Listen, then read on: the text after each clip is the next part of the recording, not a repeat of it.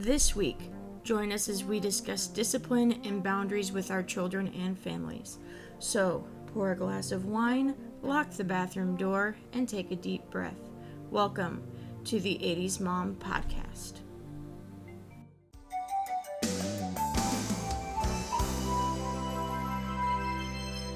Hi, I'm Ray. Hi, I'm Cecily. And we're two stay-at-home moms. This week we are talking about discipline and boundaries because, as everything else, they are important, especially when you have young children. Now, we didn't really start enforcing discipline until this year, and Xandria will be 5 in February. But boundaries are something we have worked on for a super long time, especially this is my body and that is your body, and I don't consent to you tickling me. And your body needs to get off of my body because my body is not a jungle gym. Yeah. That was always fun, especially with breastfeeding. When they get into breastfeeding gymnastics, you're like, I would like your foot out of my ear, actually. Yes. Please don't nurse upside down. The rest of you needs to get out of my shirt. Right? This is why we enforce boundaries. Because We're not doing this upside down. No. Oh man, I do not miss nursing gymnastics at all. So. Teeny bit. And a good thing Teeny little bit. No. Sometimes. And then when you think about Only it, you're like... because it was a hilarious age. Yeah. Miss it, then think about it and go, no, not really. It was a very sweet time, but no, not really. I'm glad it's nice to be able to hand them food and then they leave. Or for them to get their own food and leave you alone. Yes. And another good thing about setting boundaries, especially with consent, is you don't have to worry about other people touching your children inappropriately because they are going to vocally and loudly say something about it. Yes. My daughter is very extroverted, but God forbid anybody tried to pick her up when she doesn't want to be picked up. She is louder than the rooster. She doesn't want you to... That's useful. Yeah. She does not want you to touch her, and if you touch her without her permission, she will let you know. Loudly. So I don't have to worry about that so much. If you tickle her, she will say, no thank you, because we didn't teach her uncle. I always thought that was kind of stupid. So she says, no tickle, no thank you. And if you continue doing it, she will screech. And if you're a mom, you know the screech I'm talking about. It's the one that gives you a 3-day migraine and leaves your ears ringing for a week. Yes. Especially if they're right up in your face when they do it. The baby pterodactyl noise. Yep. We had to set a new boundary today because I went into Xandria's bedroom. And she had tied Taco with a bathrobe tie to her desk. Oh dear. Taco's fine. I told Xandria, I'm like, you would not like it if I did that to you. And she goes, yes. I said, you want me to tie you to the desk? And she said, yes. I said, okay, well, we'll go tie you to the desk. Now, I tied her very loosely around the neck to the desk. She had tied that cat very tightly to the desk, and I did not do that to her because I am an adult, and I realize this is not an okay thing to do to somebody. She could have untied herself if she wanted to. So I tied her to the desk, and the first thing she did was try to leave her room, and she couldn't. And she was upset. I go, would you like me to untie you now? She goes, yes. I said, did you like that? She said, no. I said, are you going to do that to Taco again? She goes, no. Good. Lesson learned. Lesson learned. We may tie our stuffed animals to things. Taco is a living creature. And I don't know why this has been so hard for her because we did have a cat before Taco. Now, Puka died before Xandria turned 3, and that might be why she doesn't remember, but it's like Taco is living and has her own opinions. You cannot make Taco do things. So she was trying to give Taco... Yes. Make Taco lay down for a nap earlier, and Taco kept running out of her room, and she would go, and run after the cat. It was like... You have the world's most patient cat. I have the world's most patient, tolerant kitten. I don't know why she is so tolerant. She doesn't scratch Xandria at all, ever. That's amazing. This cat is a saint. I don't even think she's 6 months old, and she is a saint. I don't understand. But, because I would... Wow. If she scratched Xandria, I would look at Xandria and be like, well, she just told you no. Yes. It's pretty clear, wasn't it? That is what happened. When cats say no, they scratch you. So she was exasperated Taco wouldn't take a nap. I'm like, does Xandria want to take a nap? And Xandria goes, no. I said, should I put Xandria in her room and shut the door? And she goes, no. And I said, well, Taco doesn't want to take a nap either. So it's constantly setting up boundaries. She is getting better with Taco. It helps that this cat is a saint. But she's slowly getting better. I had gone in last night and she had done what she did with Taco to the desk today, except for she was holding the end of the rope and had her tied to bed with her, and I untied Taco. And Taco didn't run out of the room. She just curled up at Xandria's feet and went back to sleep. Wow.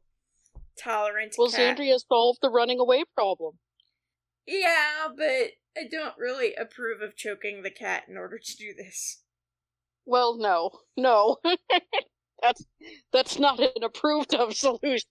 No. But it's a good way to set up boundaries, especially since we're planning on having another child, and Xandria is going to have to learn some things are okay to do, some things are not okay to do with living creatures. Babies are not stuffed animals or dolls. No. Baby will have its own mind. Other boundaries we have set up are Xandria is not allowed to play outside when I am not awake. Yes. Nor is Xandria allowed to lock Mommy out of the house, which has happened twice at this point. Oh. That is really the only... I think Patrick did that once. I scare the living dickens out of her every time she does that. Now, as far as discipline goes, I do not believe in hitting people in general at all. And all children are small people, so I do not believe in spanking. I think that trying to teach children we do not hit by hitting them is the stupidest possible thing ever. And there are numerous studies on the detrimental impact of being spanked. And if you're like, I was spanked and I turned out okay and I hit my children, I'm sorry, no. You did not turn out okay. You are not okay. The idea that you think hitting somebody smaller than you is okay is a problem. I mean, if you're going to say that, then you should be able to say, well, when I make bad decisions, I let my husband beat me to teach me a lesson. I mean, it's the same thing. Either children are too young to understand why they are being hit, or they are old enough to understand having a conversation about it, even if you have to do it multiple times, and you have to be very simple about it. Because if they're too young to have that conversation, they're too young to be disciplined in general. And if they're old enough to have the conversation, they are too old for you to be hitting them. So I don't believe in hitting them at all, ever. The only time Xandria has ever been smacked on the hand, once she bent my hand backwards, and I have arthritis. Yeah. And I reacted as anybody who would react when somebody put them in pain, and I immediately apologized. I said, Mommy was wrong. You shouldn't bend Mommy's fingers backwards, and Mommy should not hit you. That was not okay. Neither of us did something that was okay. And I am sorry. And the only other time, I think maybe she's gotten smacked on the hand 3 times, because one time she ran away from me in a parking lot when she was 2 and headed for a busy road, And I am not very fast because I have arthritis, and it scared me very, very, very badly.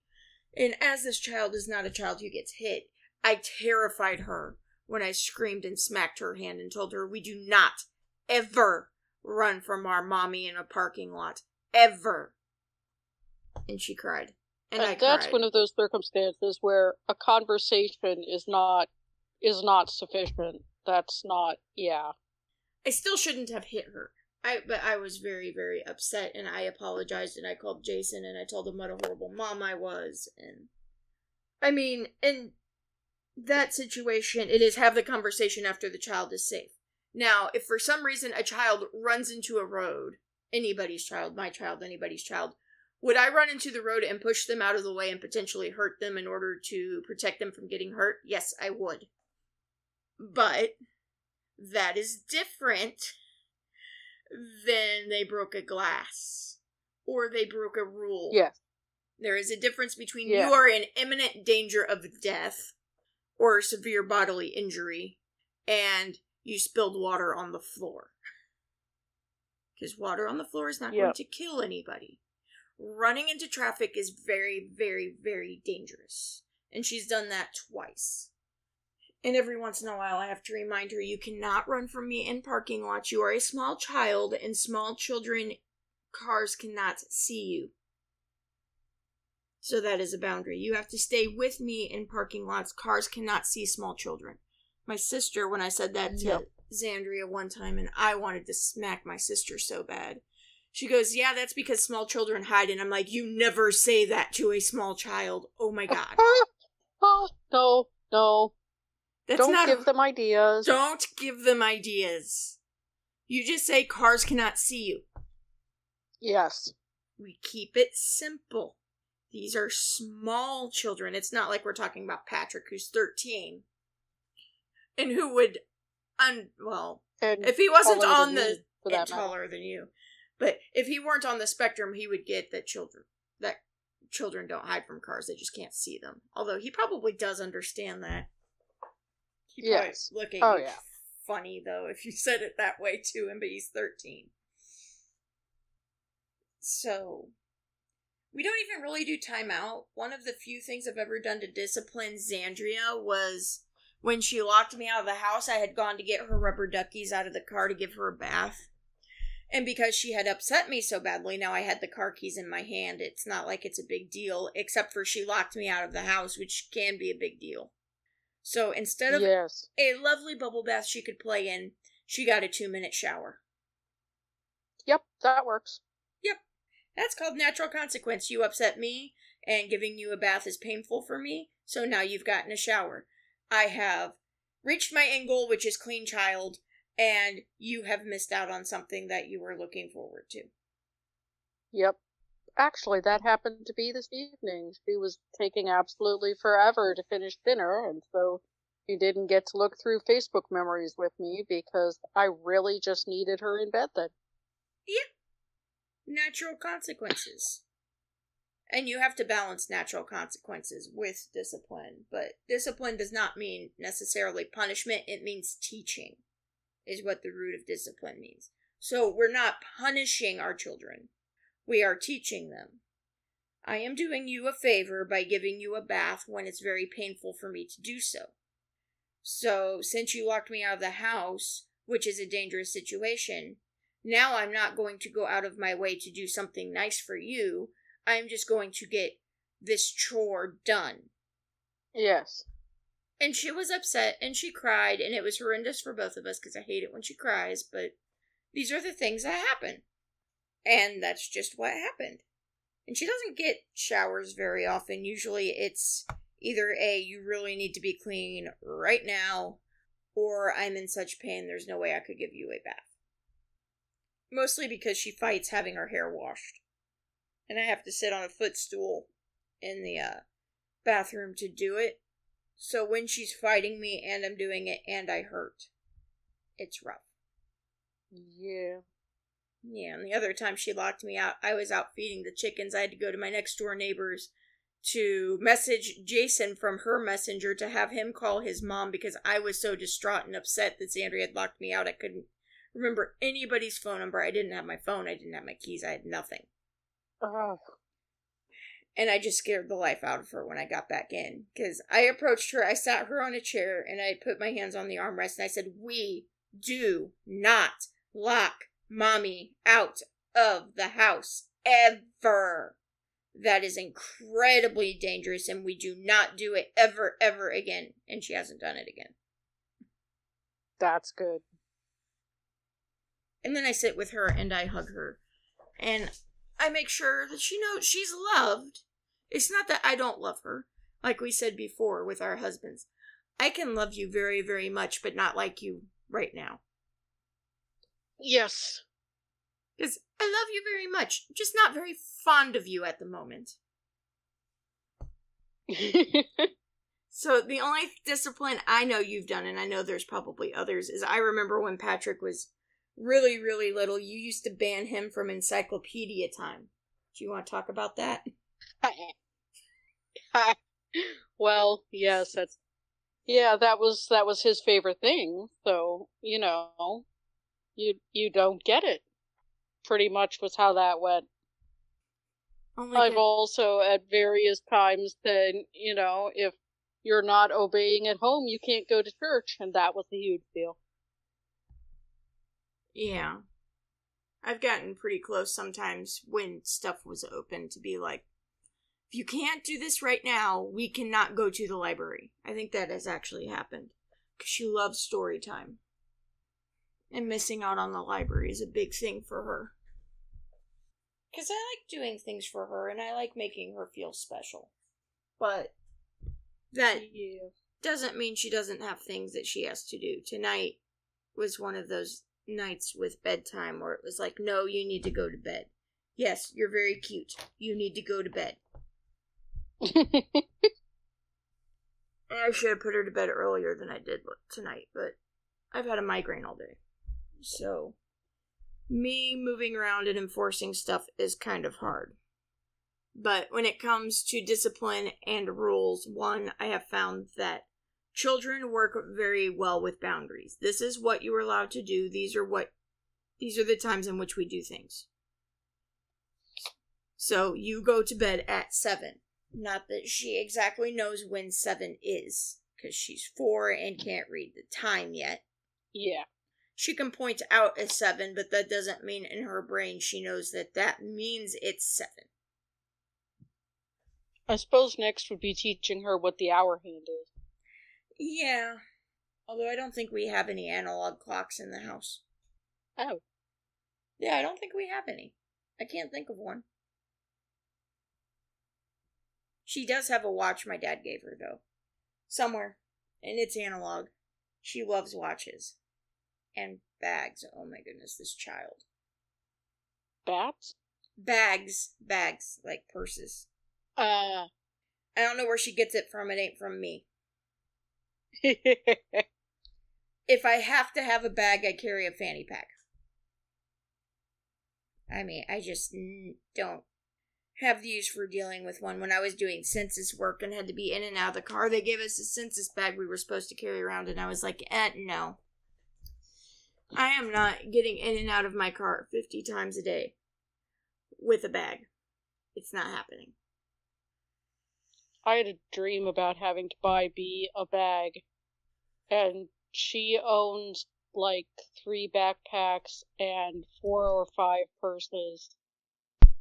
And after I woke up and had adjusted to what reality was, I said, "You don't need any more bags, do you?" And she said, "Well, for what, Mommy?" Like, well, she might. She hadn't thought about it. She might need another bag. It's like, no, you don't. She needs she needs another bag like I need another skein of yarn. Yes. Pretty to look at, but without a plan for it in mind, do not need one. I don't even use a yarn bag anymore. I mean, you and Allie saw my basket. You actually thought it belonged in the rental house. Well, it was so perfectly aesthetic. Well, that is the point. My basket is for you guys, is a wooden basket. And it has a cotton liner in it that ties to the sides of the handles. And I use it for medieval reenactment so I can carry whatever handwork I have in it. Sometimes I carry my lunch in it. I carry whatever drinks that I'm bringing with me, because that is obviously my basket. Everybody knows in my barony that it's my basket. And you can tell by looking in it and seeing what kind of work is in there. So it's my project basket, and I didn't do anything while we... No, I did some crochet after you guys went home, but I didn't do any while you guys were there. And because it's my project basket and it has what I'm working on in it, I brought it with me, and she's right. It completely fit the decor of the really cute country house we were staying in. So that brings to mind, talking about Patrick not getting encyclopedia time, and Xandria missing out on bath time, and B today missing out on, Facebook memory time. This past weekend, while we were at the Halloween party, we had a preteen with an attitude problem. Yes, that's an excellent description. And me and you had to send everybody outside so we could talk about it, although at the time I'm not sure if you knew exactly why I had sent them outside. But I was like, this is a problem. Well, I mean, the first thing that came to mind was send the attitude outside. So, yeah. Well, yeah. Like, Xandria and B and the attitude need to go outside. Patrick, take them outside. Yes. And I mean, it's not that I didn't understand. B had been around Xandria all weekend. Xandria is clingy sometimes. She has not had enough socialization this year because everything is shut down and she gets to see nobody. So she wants to hang all over B and all. Not so much all over Patrick. She worships the ground both of them walk on, though. And she's little. And that's fine, but B was tired. Didn't want to deal with it anymore, so I had to pull you aside and be like, okay, we have an attitude problem, and we're going to be taking these kids to the cemetery, and the last thing I want to do, and you probably want to do, is deal with Miss Attitude. The attitude in the cemetery. Yeah, so we discussed what we were going to do, and we had to bring B back in and tell her, okay, so you have had an attitude problem. And we understand, and nobody is mad at you, because it's not like we were mad. We were frustrated, and being able to identify your emotions appropriately is helpful. Because I wasn't mad, I was very frustrated, and I was coming to the end of my rope with it, which would have led to me being mad, but I was not mad.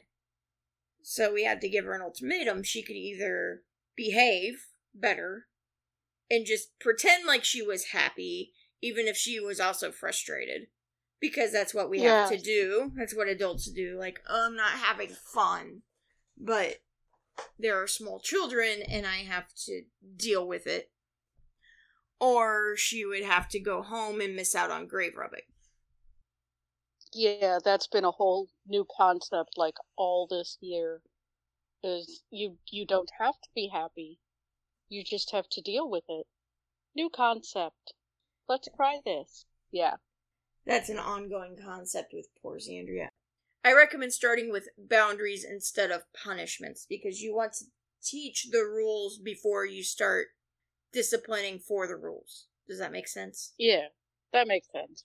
So we started with bodily autonomy, which is, this is my body and you need permission to use my body or to touch me or to hug me or whatever. When Xandria was very, very little, about a year old. And it started with signing milk please for breastfeeding, because it's like, this is my body. You don't just get to lift my shirt up and have at it. That's not okay. I was never okay with that. It's not that I would deny her breastfeeding, it's that this is my body. I am not a filling ghost station. And you can tell Cecily has been there. Yes. That is the laughter only a parent who is breastfed can have. Like, yeah. Yes. They are excellent pillows. They are. Xandria will still come snuggle with me in bed and I sleep topless and she'll be like, boo! And use it as a pillow. And I'm like, this is cute, yes. But also you're 4 and please stop. You are making me uncomfortable. I think B was 4 when she decided a low-cut skirt was a great place to cough. We were in church, and obviously it wasn't that low-cut. We were in church. But she just, face planted into my chest. And I asked what she was doing, and she sat up and said, this, and proceeded to go back to coughing in my bosom. Because it was the perfect place to muffle it. And, oh no. Yeah. Oh no. It was hilarious. That's like Xandria one night was talking to Jason and he didn't have his safety glasses on. So my husband wears safety glasses, that's all he wears. Because he's a gunsmith, so he's a machinist.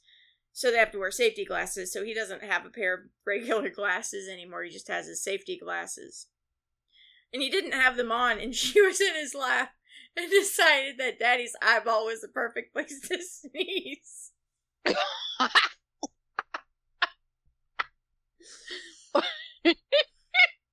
Like, I bet he has worn safety glasses ever since. No. Just like the pleasures of having a child. Yes. When she wouldn't go to bed tonight, I'm like, are you sure you want another one of these?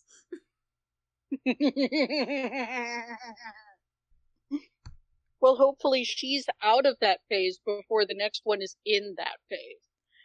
Yeah, I hope so.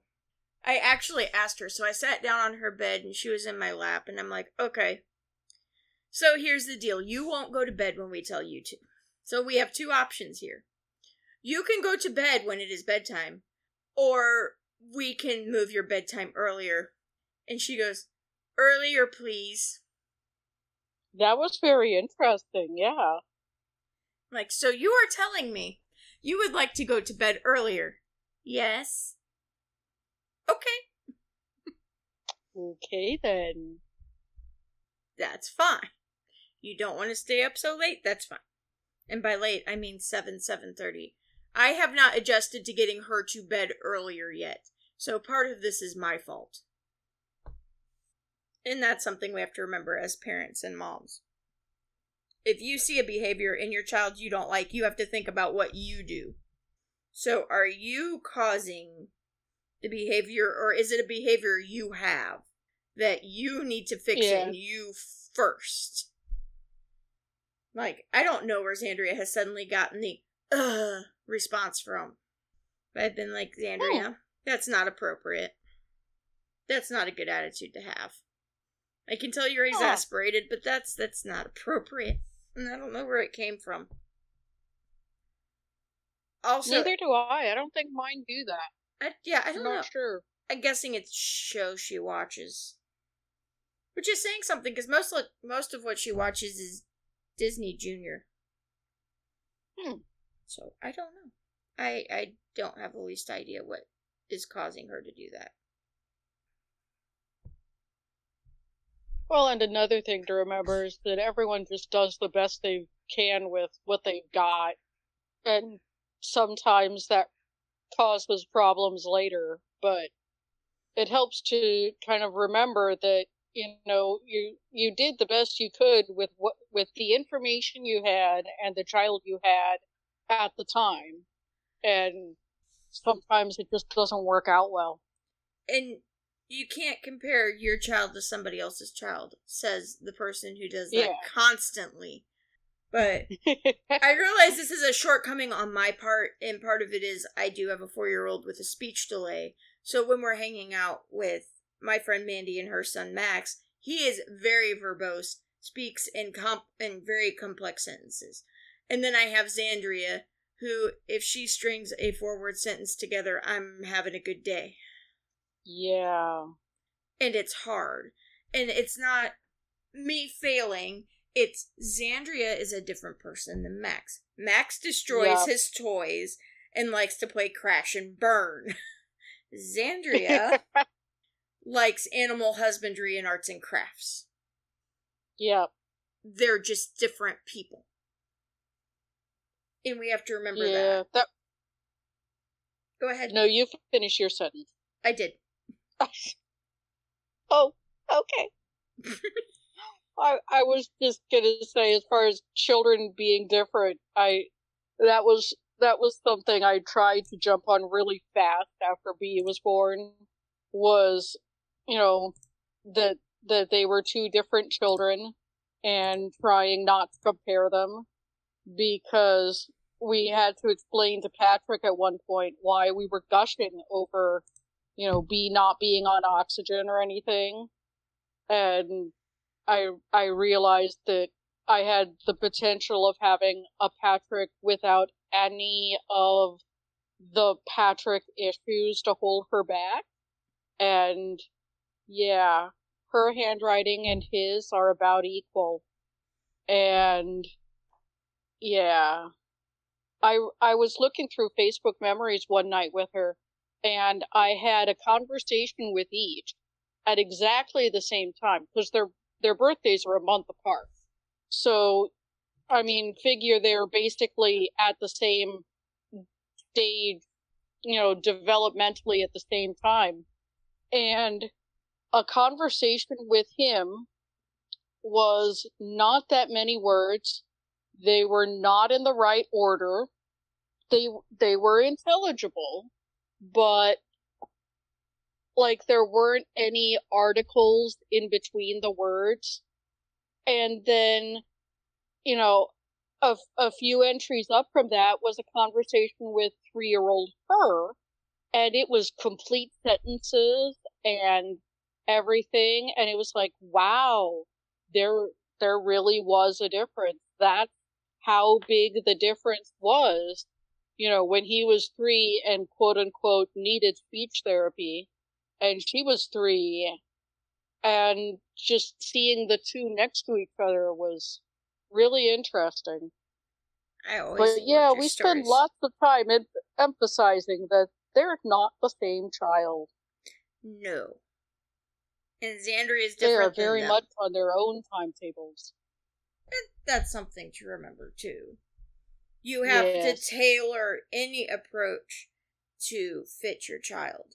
So even when you discipline your child, if you do timeouts, which we don't really do, sometimes if it's a severe enough issue and everybody needs to separate because the situation isn't getting better and we need to separate for a few minutes, I will tell her, you need to go to your room and you need to get yourself together, especially when she's having a meltdown. That is after trying to figure out what she wants and deciding whether or not that's appropriate, giving her hugs, letting her know she's loved. I like to tell her, I love you even when you're upset. Mm-hmm.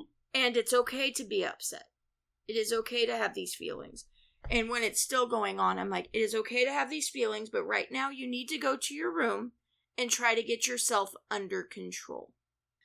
Because it's very... That's a good way to put that.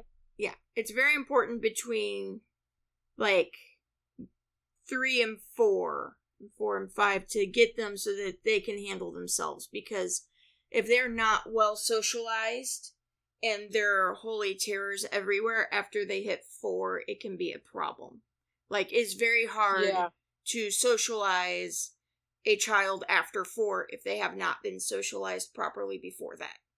Mm-hmm. And when I say socialized, I'm not talking about, you homeschool, what about socialization? I'm not talking about that.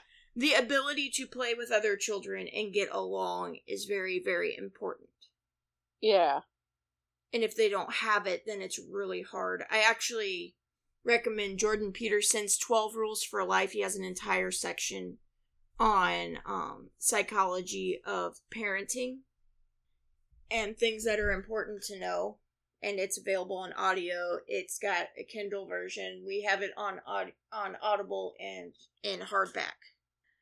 I think I'll have to look that up. I remember liking what I've seen of his stuff. I really like his psychology. I'm going to mute again. I have to go get a drink. Hold on. Okay. Jordan Peterson has some really good stuff. He does believe in spanking under certain circumstances. I'm not okay with that. Like I said, I am not okay with hitting your children ever. Taco, that's mommy water. You can't have that. Kitty boundaries. Kitty boundaries. Well, and it raising children is kind of like training your animals. Yes. Sounds horrendous, gosh, but it's yes. true. I can't raise a dog to save my life. I just can't do it.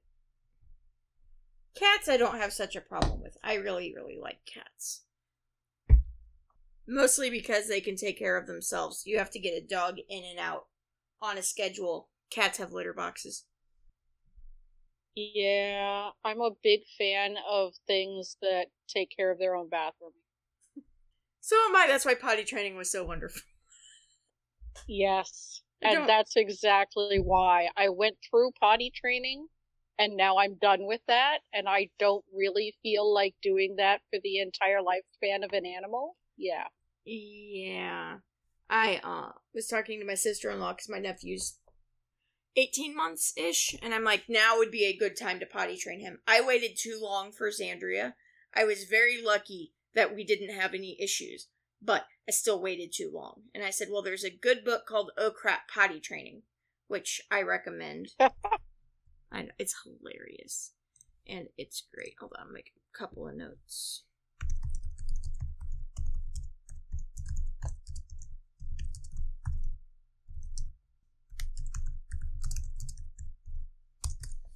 Just making notes for things that I need to link.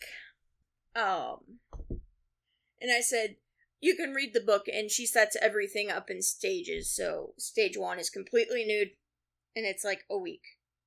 And then stage 2 is no bottoms, and basically the thing is you want to keep them out of diapers and underwear for at least a month. That means your children are going to be going commando if they have pants on. Yeah. But the problem is underwear feels like a diaper. They think of diapers as comfort and privacy. So and the thing you go in. Yeah, so if you give them underwear, they're just going to have accidents. And since she's a girl, she wore dresses all summer and no underwear. That's handy. Yeah. I hated potty training. Potty training sucked. It wasn't as bad as I expected it to be. Now quarantine helped. And at some point we'll do an entire episode on potty training. I've also offered, I'm like, well, you could give me Babo for a week and I will return him to you potty trained. Because if you can't do it yourself, having somebody else do it is usually helpful. Which is how a lot of people do it. You take them to grandma's for a week or aunts for a week or your friends for a week. And because it can be easier to have somebody else do it than it can be to do it yourself if you're having problems. Yeah, I could see that. But we have a baby Bjorn potty, but we never used it because she was too big to need it. Which is lucky because I never really had to deal with, dumping a potty chair, which is nice. Oh, yes. And she also recommends doing daytime and nighttime at the same time, if you can, because then everything's over. I'm lucky. I have the child that ever since she was 1.5 did not go to the bathroom overnight. Really? Her too? Yep. Oh my gosh. That is the second child I have ever heard of who is like that.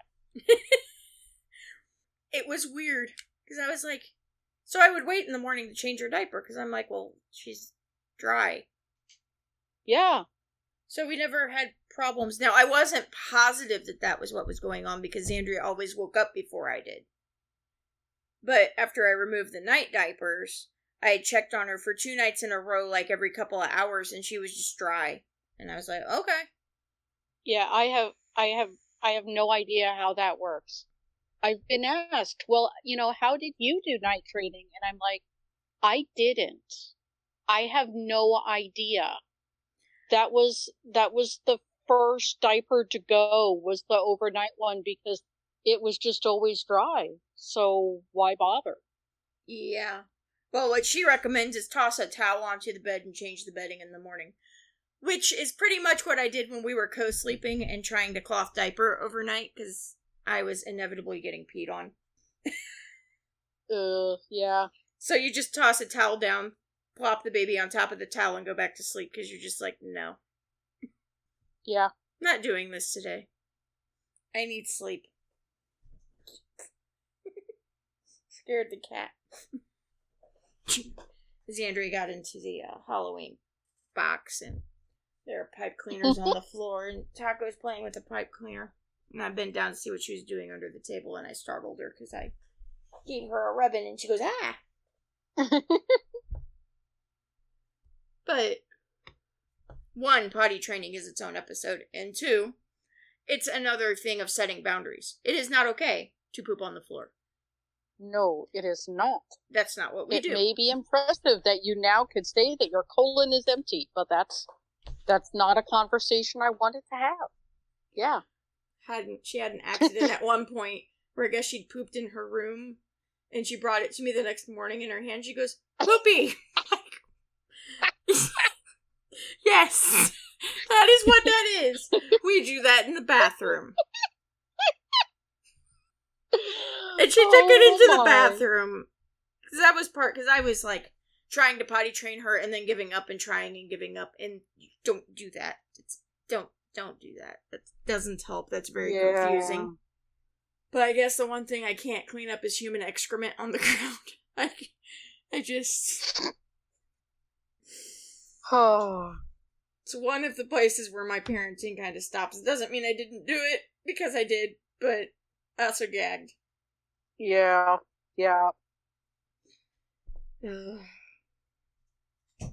That'll be a fun episode. That one requires show notes. More in depth than today, but migraine, what can I say? Oh, yeah. Having problems getting anything done. But we are doing this every week, because I said so. Yes. It is my promise to myself. We get these up every week. And I am somewhat good at doing as told. I don't blame you for this week. This past week when I did the post-mortem, you were exhausted. I was exhausted. I had just walked in the door. I walked in the door, set myself up, took a shower, came out, recorded, and then I went to bed. That's impressive. It had to be done. Because I think these conversations are important, and sometimes we need reminding. So, another thing with discipline and boundaries and rules is you have to be consistent. If you have a rule, it needs to be a rule now and later and in the future, not just when it annoys you. Yeah. It can't just be like, I only have this rule when I'm in a bad mood. Because everybody works better with consistency. For example, my husband, God bless him, is constantly getting in trouble with his wife because he can't make a laundry basket to save his life. He will drop his clothes 3 inches from a laundry basket. And it's like, dude. Oh, dear. Laundry basket. And I mentioned it to his mom once, and she goes, I tried to teach him that for 30 years. Good luck. So I'm constantly picking clothes up because they're just everywhere. Oh, Jason. But it's a rule of the house is, do this or I'm not going to be happy with you, so I just happen to not be very happy. He's getting better. The cleaner the house is, the more kept up the house is, the more likely he is to hit a laundry basket. That makes sense. And there goes the kitty with the pipe cleaner. That she is killing. And it's just... Kill the pipe cleaner. Kill it. I love it. I have a small child who likes to come out and help me feed the chickens in the morning. And by help, I mean she follows me around while I feed the chickens in the morning. Yes. I don't expect her to feed and the then chickens. She gets to say she helped. Mm-hmm. She knows how to do it. And this morning I pulled an egg out of the chicken coop and I took a picture. I'll have to send it to you. I took a picture of 3 eggs this morning. And I titled it Small, Medium, and Youch. Ooh. It's a 3-inch long egg. So it fits into Oh my God. hand, like, perfectly, because I have very small hands. I have, like, Ow. 6-inch hands. Yeah, I'll send you a picture of... I'll send you those so you can look at them while we're talking. And it's, you know, off topic, but really interesting. So now you have the pictures of small, medium, and ouch, and then the picture of the egg in my hand, which I will post to social media. And we've been getting those a lot. Holy crap. That's what I said. I saw that when I was picking up eggs this morning, and I'm like, whoever laid that, I feel very sorry. I bet that hurt. Oh, yes. That's like giving birth Good to a grief. 10-pound baby. It happens, but you're not exactly sure how that works. No. Nor do you want to know. Babies, at least, are not in a shell. This is true. So yeah, these are... it's either a double yolked egg, or it's a double egg, so it's an egg with an egg inside of it, because they're young chickens, and sometimes bodies do weird things.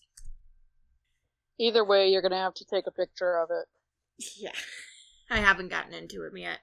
I pulled, because I was, putting eggs in cartons, because I do occasionally sell eggs on the side, and Jason had just left them in the Halloween buckets, so they had to be put in cartons and dated. And I pulled the small ones and the large ones out. And I told Jason tonight, I said, I'm wondering if the chicken that lays, I'm guessing it's the same chicken, I do not know. I don't monitor who lays what. And since all of our chickens lay brown eggs, I have no way of knowing who did it. But every time there is a big egg, inevitably the next day there is a small egg. So I'm wondering if they lay like a huge egg one day and a very tiny egg the next day. Huh. He goes, oh, that'd be interesting. So, Yeah. in the past, that has been a double yolked egg. So I'm guessing that's what it is, but I have not opened it, and I have another one from when we were gone. And I apologize to our listeners for going on tangents today, but sometimes things are interesting, like the eggs are interesting. Yeah. And the kitten is interesting. Yes, football-sized eggs from regular hens are always very interesting. It's not football-sized, it's like duck-sized. But it is a very large egg. From a chicken that lays medium eggs, it is a very large egg. It is, it's huge. So, Patrick got banned from Encyclopedia Time. What kind of discipline has B had to have other than not getting to read Facebook memories with you tonight? Her? I don't know. I don't remember specifically. Just generally, well, lately, pretty much screen time. Pretty much no screen time has been the thing. There's something that we should definitely talk about. Boundaries with screen time. I know we have both found the more screen time they get, the less capable they are of handling themselves. That is a very nice way of putting it. The unnice way is to say that the more screen time they get, the more possessed they are. This is true, yeah. Xandria had some ABC Mouse today, but it wasn't... For mine. Yeah. But it wasn't a lot, and I find that she has problems self-regulating. She won't sleep. And she's more prone to breaking down crying, and I know we were talking about this. Like, watching TV for Xandria isn't a problem. She will sleep and she doesn't get really upset. But things like ABC Mouse are playing games on screens, which ABC Mouse is the only one she's allowed to do, cause her problems. And I think it's the dopamine addiction. I mean, we all have it. That's why Facebook algorithm works the way it is. It's part of the reason I'm not on Facebook anymore. It shows you what you don't want to see, so you keep, and then it shows you one thing you want to see, and then you see, like, nothing else you want to, because it gives you that dopamine hit, and then they take it away, so that you keep coming back to get it. Huh. And okay. Facebook is set up that way. That's why I'm on MeWe and Parler, which just shows me what people I follow post in the order that they post it, instead of manipulating my feed. Which is actually more helpful. I spend a lot of time unfollowing people so I don't see stuff. I just don't exist on Facebook so much. I mean, I did a post today about eggs, but that's because Facebook is where all my local people are. I don't really have local people on the social media I use daily, and I have like 16 dozen eggs or something over there. It's probably 12, but there was over 4 dozen I had to carton today. Wow. The chickens laid 12 eggs. Between yesterday and when I went out there at 8 this morning. Because I don't know exactly when they lay. I don't know if they lay first thing in the morning or if they lay at night. I just collect eggs in the morning. So, limiting screen time, I also believe that you get the same problem with electronic toys, which is why that is the hill I decided to die on, and my child doesn't have any. Mm-hmm.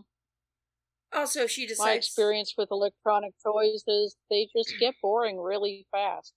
Yeah. For some reason. I always got bored with them really fast. The stuff I enjoyed were, like Xandria, I'm much into arts and crafts and coloring and building things. I could have a box of Legos and have fun all day. Oh, yeah. But even things like Best Fiends and my coloring app, I get bored with really quickly. Because I do. You play pixel art too, I think, to some degree, but I play it on an iPad. Because it's bigger. Where you're coloring like I can't remember if I'm doing pixel art or InDraw. I was doing one of them, and then it quit being supported, and I went to the other one, and I can't remember what it's called. I do it on and off. Usually I will do pixel art while I'm watching TV when I should be doing other things, like working on my business or the podcast. Aha, it's pixel art. Yeah, I love pixel art. I was doing the Halloween event for that and coloring things as quickly as possible, and I managed to do all of them, even though I was gone for 5 days. But I mean, I should have been doing other things. That would have been way more useful than what I was doing. But well, true. But pixel art. Yeah. Yeah. Guess I'll put that one down too, because we're talking about it. I like it better than the coloring apps where it's like pick a color and then it just colors in an area. If I wanted to do that, I would pull up Paint on my computer.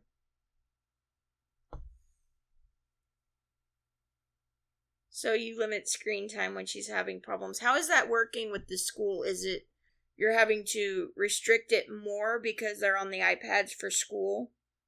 Actually, no. School doesn't seem to make a difference. I think because for her, school is almost exclusively Zoom or things that are done while they're on Zoom. And so it's not so much screen time as it is other people. Oh, well, that's good. Yeah. Because, yeah, if it were all screens in general, I don't know what I would do. But yeah, it's all, like, as face-to-face as it can be. I just hope they're able to go back My only soon. problem with the iPad is they've got reading apps and a math game on it, and B will let it read to her, which I don't know that should necessarily be an option at grade 3, but that, I think, kind of counts as screen time as far as behavior goes. And then you have to stand over her and make sure that what she's doing is actually her homework and not just letting it read books to her. Yeah. ABC Mouse does that for Xandria, but I think, at least to some degree, it's helping her with reading. We need to get her on something with phonics. Says the person who is taught to read using sight words. I never learned phonics. Ooh. Oh, I will try and find the phonics app that I used for B for a while. Well, I don't know that it was phonics so much as, for her, it was recognizing letters, because she went from confusing letters and numbers to reading very fluently in a year. So when she was 5 and 6, she was sometimes still referring to the number H and the letter 3. And there was an app I used for her that had the letters in different fonts, and sometimes capital and sometimes lowercase. And it was like a fishing game. You had to tap on all the A's. Okay. But it would be in all different fonts, and some uppercase and some lowercase. And I really, really liked that, because especially if you're handwriting and looking in books, lowercase a's, for example, can be so different. Oh, yeah. But it had the goofy looking lowercase a's and like all the variations that you would see. And it also didn't give you the answer if you didn't guess. It just gave you another question. Oh, I like that. I'll see if I can figure out what that was. We've been discussing phonics.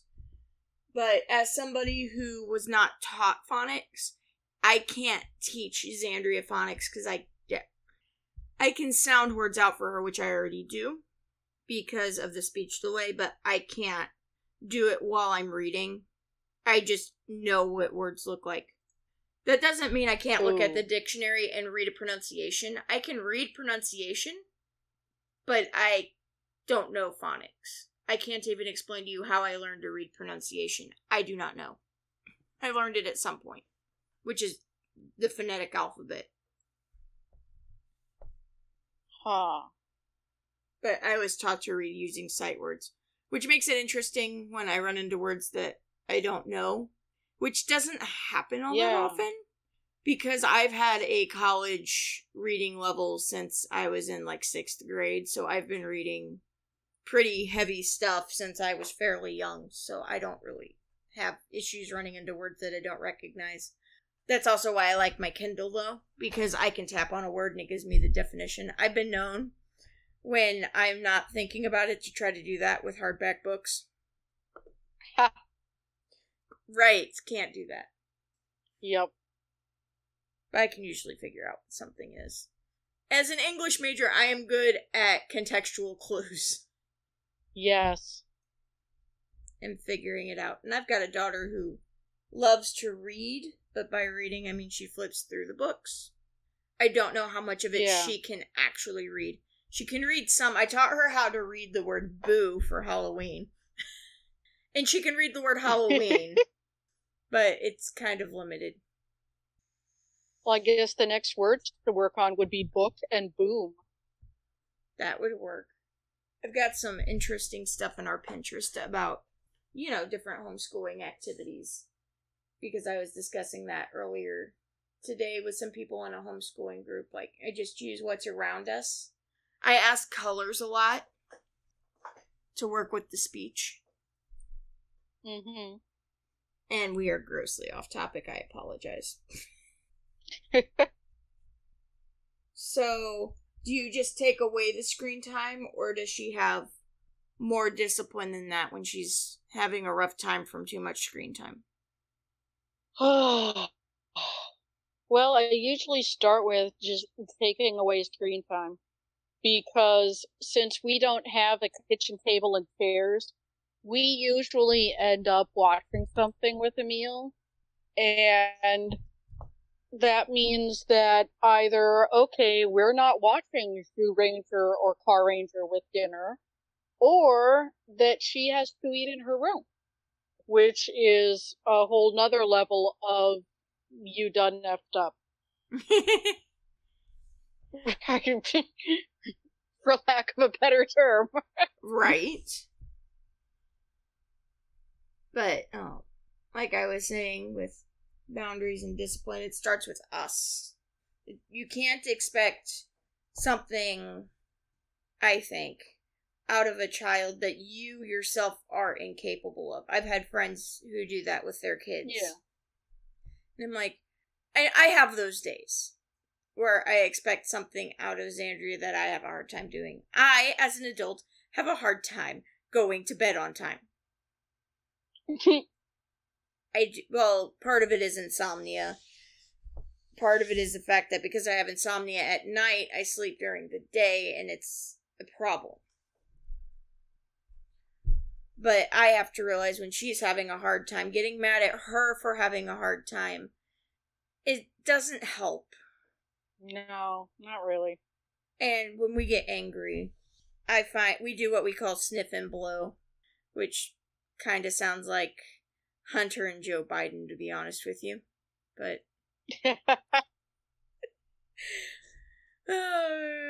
things that won't make sense in a couple of years. Yeah.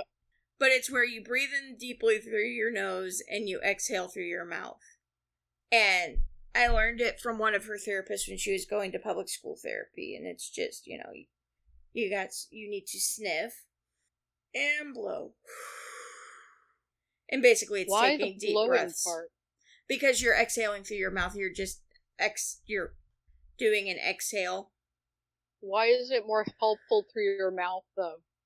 I think it's stress relieving, because, when you're stressed out and breathing out of your nose doesn't help sometimes, and you're just like... So it makes you focus on something, and it helps. It's just a deep breathing exercise. And I find when she's having a hard time, I'm also having a hard time. And if we're both doing that together, it's helpful to recenter both of us.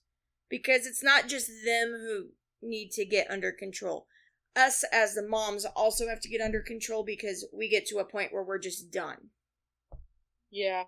And yelling is not helpful, says the mom who has been notoriously bad for that recently. But it doesn't help. So you have to keep in mind, where are you? And how are you handling this? And where are they? And what is age appropriate for them to be handling this? You cannot expect a 4-year-old under any circumstances to sit still in a chair for more than a minute. Yeah. Unless there's something super interesting on TV going on, and even then Xandria doesn't sit still. I mean, I'm talking on a podcast with one of my best friends, and I can't sit still. I know you can hear my chair moving, because I'm incapable of sitting still. No, I can't. I can always hear it on the other end when I'm listening back. I can hear me moving my chair around. So I know that it's audible, and I try not to do it. It's like, I know you can hear me vaping, or at least I can hear it when I listen back. But I don't sit still very well, and I have to be doing something with my hands, which is why I'm vaping. I've also, much like everybody else in the US, I've had a bit of a rough week. It is what it is. In the end, it doesn't impact my life really and doesn't matter, but I'm still stressed out. Which is why I always have hand work, so that I always have something to do with my hands. It helps with my anxiety to have something to do with my hands. So if I am incapable... Here's a question. Yeah. Oh. Go for it. Okay. Well, have you ever run into a situation where you need to change up discipline, like, for health reasons? Like, I've always wondered, children who have, like, cancer, life-threatening conditions, how do you balance their condition and discipline? And see, this comes to mind because B has reactive airways. And that's less and less and less of a problem nowadays. But when she was 4 and 5, it was like a huge deal every fall. And one fall, it was really bad. We left church early and went straight to Express Care because I didn't think that the way she was breathing looked good, and they swarmed us with a nebulizer before we even said anything, because I guess it looked that bad. But, like, that whole weekend through to the next week, there always had to be something at stake, because if she got upset and she would get upset much faster because, of course, she didn't feel good. She would start to cough. If she started to cry, she would start to cough. And then if she coughed, she would start coughing more, and she would get more upset. And it would just snowball until she was coughing so hard she'd throw up. And it was like 24 hours into that I remembered Colin in the secret garden and the absolute monster that he is because of the fact that everyone's afraid to tell him no because of his health. Frankly, the biggest discipline challenge that I can think of, because you really, really just didn't want her to cough and cough and cough until she threw up, but also giving in to like anything just because she was sick was going to create a monster in days, basically. And so there constantly had to be something that she could lose. So you could go, okay, B, you don't want to cough and you don't want to throw up. And also, if you decide to throw a fit about this, we can't do X. Yeah. But it was like an entirely different way of thinking because you constantly had to be thinking a step ahead, because otherwise, she was going to throw up eventually. Yeah, and I apologize for the super loud noise that I have one of those cats that refuses to let things stay on horizontal surfaces, and she knocked over a bar of metal because she's a dork. And I can't take it out. So I am apologizing for that now. Because she's being a dork kitty. Be a calm, happy kitty. I think it depends on the child and it depends on the situation. Because obviously, they're, like we were saying earlier, they're all different. But keeping life as close to normal as possible, I think, is the best thing. I don't think, terminal illness means that they should be able to do whatever they want whenever they want. Because even children don't necessarily want that. They may say they want that, but it's not really what they want. Jordan Peterson talks about that. Our job as parents is not to facilitate our children having as much fun as possible. It's to make our children have less fun, because you have to have a certain balance and things. And like we were talking about with B, she is learning that she does not always have to be happy. Yeah.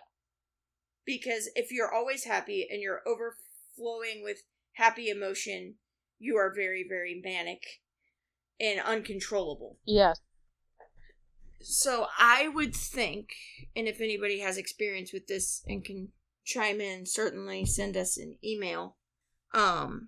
I would think that keeping it as close to normal as possible within reason would be the best thing to do. Also, if I remember correctly, Colin had hypochondria.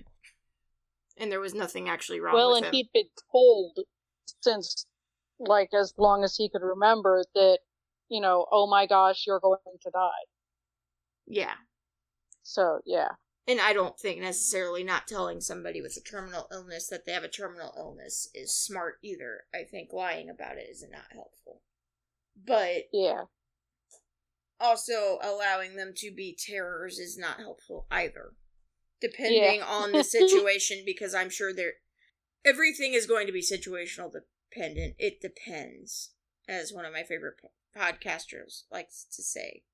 But in general, I would keep it as close to normal as possible.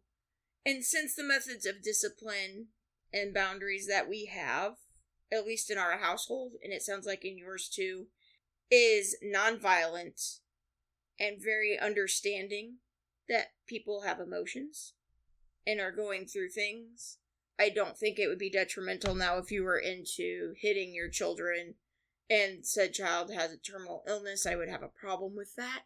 And maybe you need to rethink that, but I think that's true with hitting people in general. I don't approve of hitting children any more than I would approve of my husband hitting me. or me hitting my husband. I definitely think it's a good question, though. And you wonder about that. Well, there's my sole interesting contribution. You have a lot of interesting contributions. Stop selling yourself short.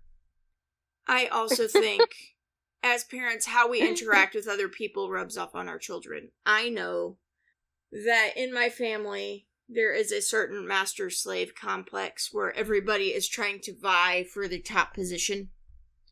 And it's taken me a very, very long time, and I work on myself constantly, to be at a point where I can realize that's what's going on, and I remove myself from that, and I say, this is not important, and it does not matter. And that's me setting up a boundary, even though I'm not verbally setting up a boundary. I'm setting it up for myself, rather than setting it for somebody else. And that's something we're also trying to teach our children to do. They need to be able to set up their own boundaries. Our job as moms and as parents in general is to work ourselves out of a job. Yes. And I was thinking about this earlier, like, with very small children, you give them more leeway because they don't have as much verbal acuity, and it's harder to discipline when they're like 1. It's not impossible, it's just harder. And then I was thinking, between 2 and now, and probably next year, will be the hardest years of discipline she'll have, and then it will start tapering off again until there's no more disciplinary action on my part when she's like in her late teens, I guess. I would like to work myself out of a job sooner rather than later, but I realize that I don't know what she's going to look like when she's 16. Because that's the first number that came to my mind, but I don't know what she'll look like at 16, and we have to realize that frontal lobes are not fully developed until around 23. Until you're 23. That is weird. Until you're 23, your brain is still growing. Yeah. You do not reach full mental maturity until 23. I have friends who would say if at all, but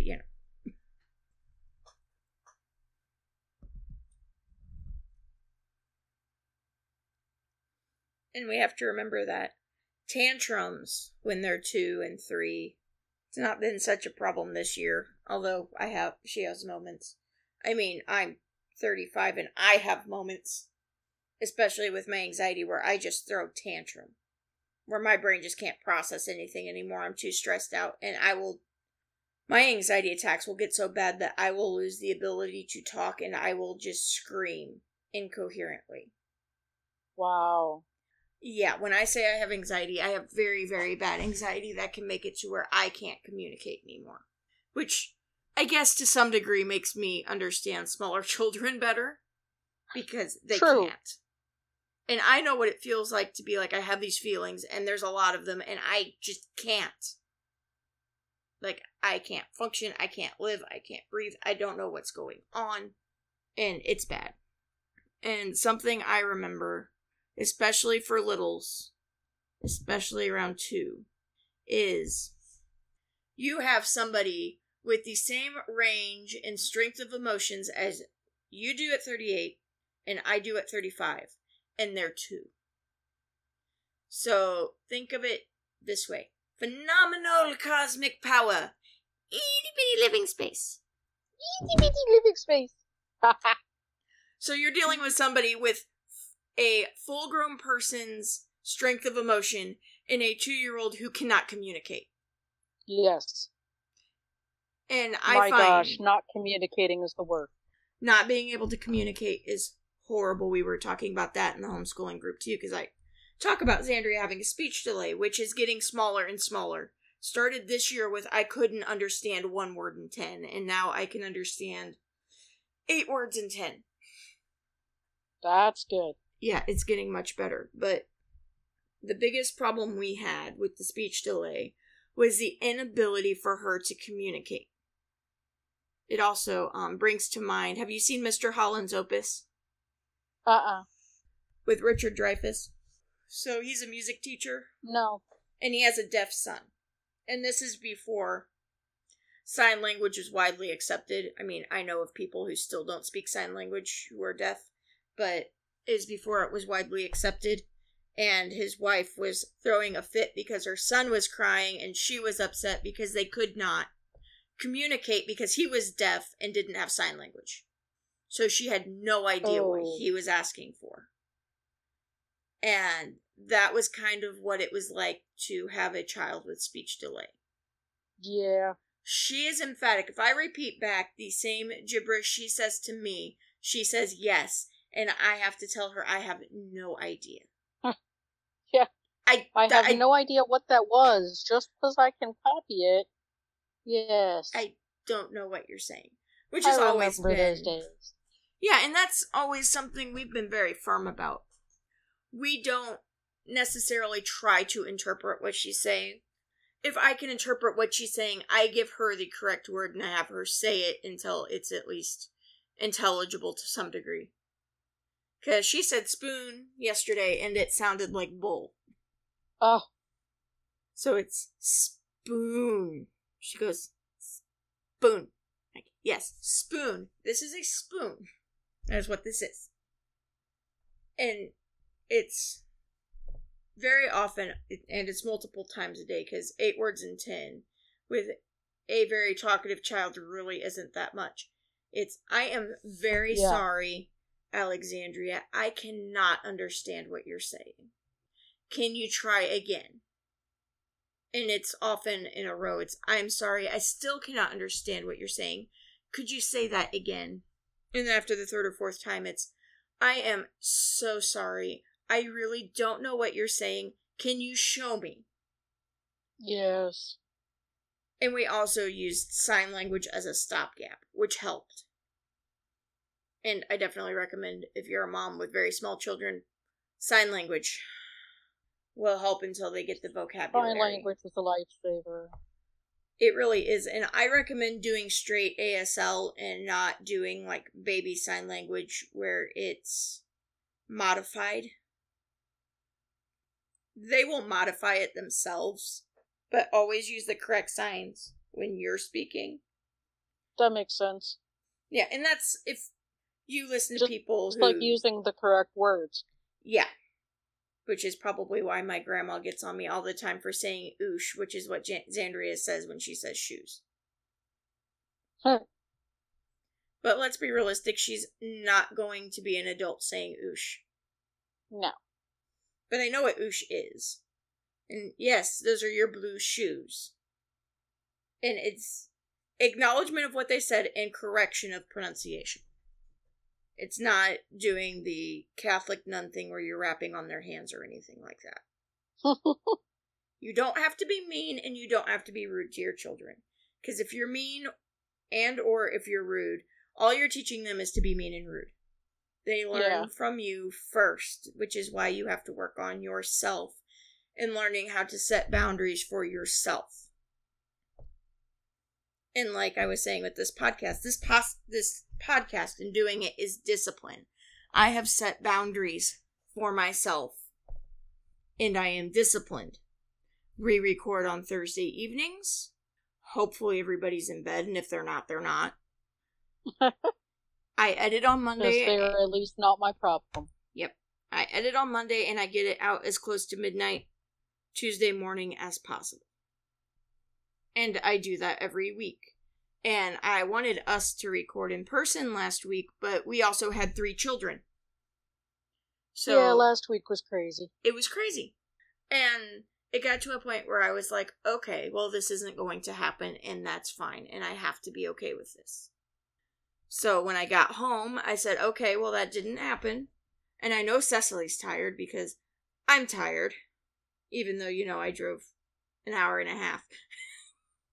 And I had to clean the house before I left, so everything had to be packed up and cleaned and all of that. And I had a migraine all day Monday, which was helpful. But of course. When I got home, I was like, this isn't done, and I am disciplined enough to go, I am going to get out something. It's not exactly what I would want to do, but I'm doing this. And I have to do that with housework around the house. I have discovered if I get up in the morning and I come in here and I watch YouTube, which is usually Sticks, Hex and Hammer, and Tim Pool in the morning, I do not get moving at all until 1. Like, the chickens will get fed and nothing else will get done. Oh. So I have to have the discipline to say, I have just gotten out of bed. I am going to take care of the chickens, which I always do first. And then I'm going to come back in and do things that need to get done for the day. And when those things are done, I can do things I would like to do, like sit here and watch YouTube all day and get nothing done. And you're modeling for your kids, so they need to see that, you know, you don't get to do exactly what you want to do right when you want to do it, outside of, like, you know, coffee or caffeine drink of choice. Yes. And that you have these things and you get them done, and you don't act like chores are chores. Because at some point, your children have to have the discipline of cleaning their room and cleaning things, and it's just something that has to be done or it gets out of hand, and then nobody knows where to start. Just what you do. Yep. Some of us are learning a little later than others, but it's got to get done.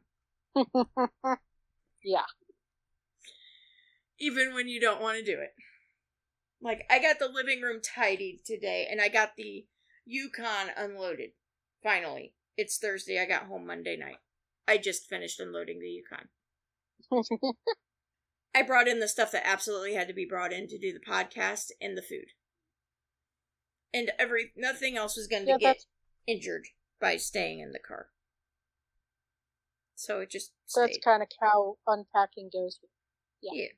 Well, and I need to go get chicken feed, so the car had to be unloaded in order to do that, but as I had a really bad tension headache, borderlining on a migraine, I didn't get to go get chicken feed today.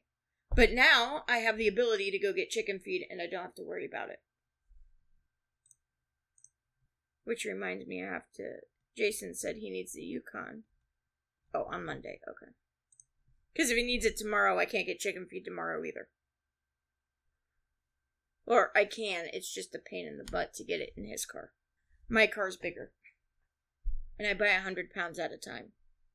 Wow. They load it for me, and Jason gets it out of the car. That's good. Yeah, they'll even put it in the rolling cart for me. I don't even have to do that. If I ask, they'll do it. Normally, I can get it into the rolling cart. It depends on how my arthritis is that day. But Tractor Supply is wonderful about having somebody come out to the car and throw it in the car for me. That's wonderful, given that that's, like, a person. Yeah. Well, they're sold in 50-pound bags. This morning was fun, though. I had to drag a 50-pound bag out to the back acre and fill the food barrel because it was running empty because the chickens have to be fed. And it's discipline, and when we decided to get chickens, I realized I'm going to have to do this every day. Yeah. Even if they weren't getting fed, the eggs have to be taken every day. We have a rooster. The eggs could be, in theory, fertilized. And if I don't want babies, I have to take the eggs within 72 hours. Yeah. Because within the first 3 days, there's no difference between a fertilized and an unfertilized egg. But after that point, there's a difference. Huh. And it's not like there's suddenly a baby chick in there, but it could cause problems if those eggs went to somebody else who didn't know. It's a blastocyst for a few days after that. But if you weren't prepared for it, it would look really weird. It's like this little white ring in the yolk. It's not even like... You can't tell it's an embryo, but it could freak somebody out. I mean, me and you were looking at blood spots and egg yolks, and it took me a bit to realize what it was, which is completely normal. You'll get that in your store eggs. It just happens sometimes. They're chickens. Which is also how you get different sized eggs. Chickens don't always produce the same sized egg. Even commercial chickens don't do that. They just, size them and clean them and make them look pretty. But these are chickens that live in my backyard. I'm not sizing them per se. When they go to other people, they're all the same size-ish. Like, I don't give them the really small eggs necessarily, unless that's all I have, and I don't give them the really big eggs, but the really big eggs don't fit in my cartons. Generally. Especially not the ones that are like, how did you give birth to that? Right. That does not fit in any egg carton. Yep. Even my chickens get disciplined. Did I tell you about this? I was filling the water yesterday, and I had 4 chickens escape out of the run. Uh-huh. I got attacked by Carl Arm the rooster. Because it was him and 3 hens. And he went back in on his own after I got the first hen in. He goes, oh, duh. But the other 2 I had to pick up and chuck in the run. And then when I was putting mulch in the run, because it's been muddy and the run needs mulch. Actually needs more than got out there, but Jason has to fill the wheelbarrow and take the wheelbarrow back. And then I take it from the wheelbarrow. I had 2 more escape. I had to chase both of them down with the fishing net and catch them and put them back in. I think I put one in the coop, but I put the other one in the run. I only put one in the coop because I was right next to the coop and the coop was already open. She's like, no, this is your boundary. Don't come out of here. Mostly because I don't want raccoons killing you. Yeah.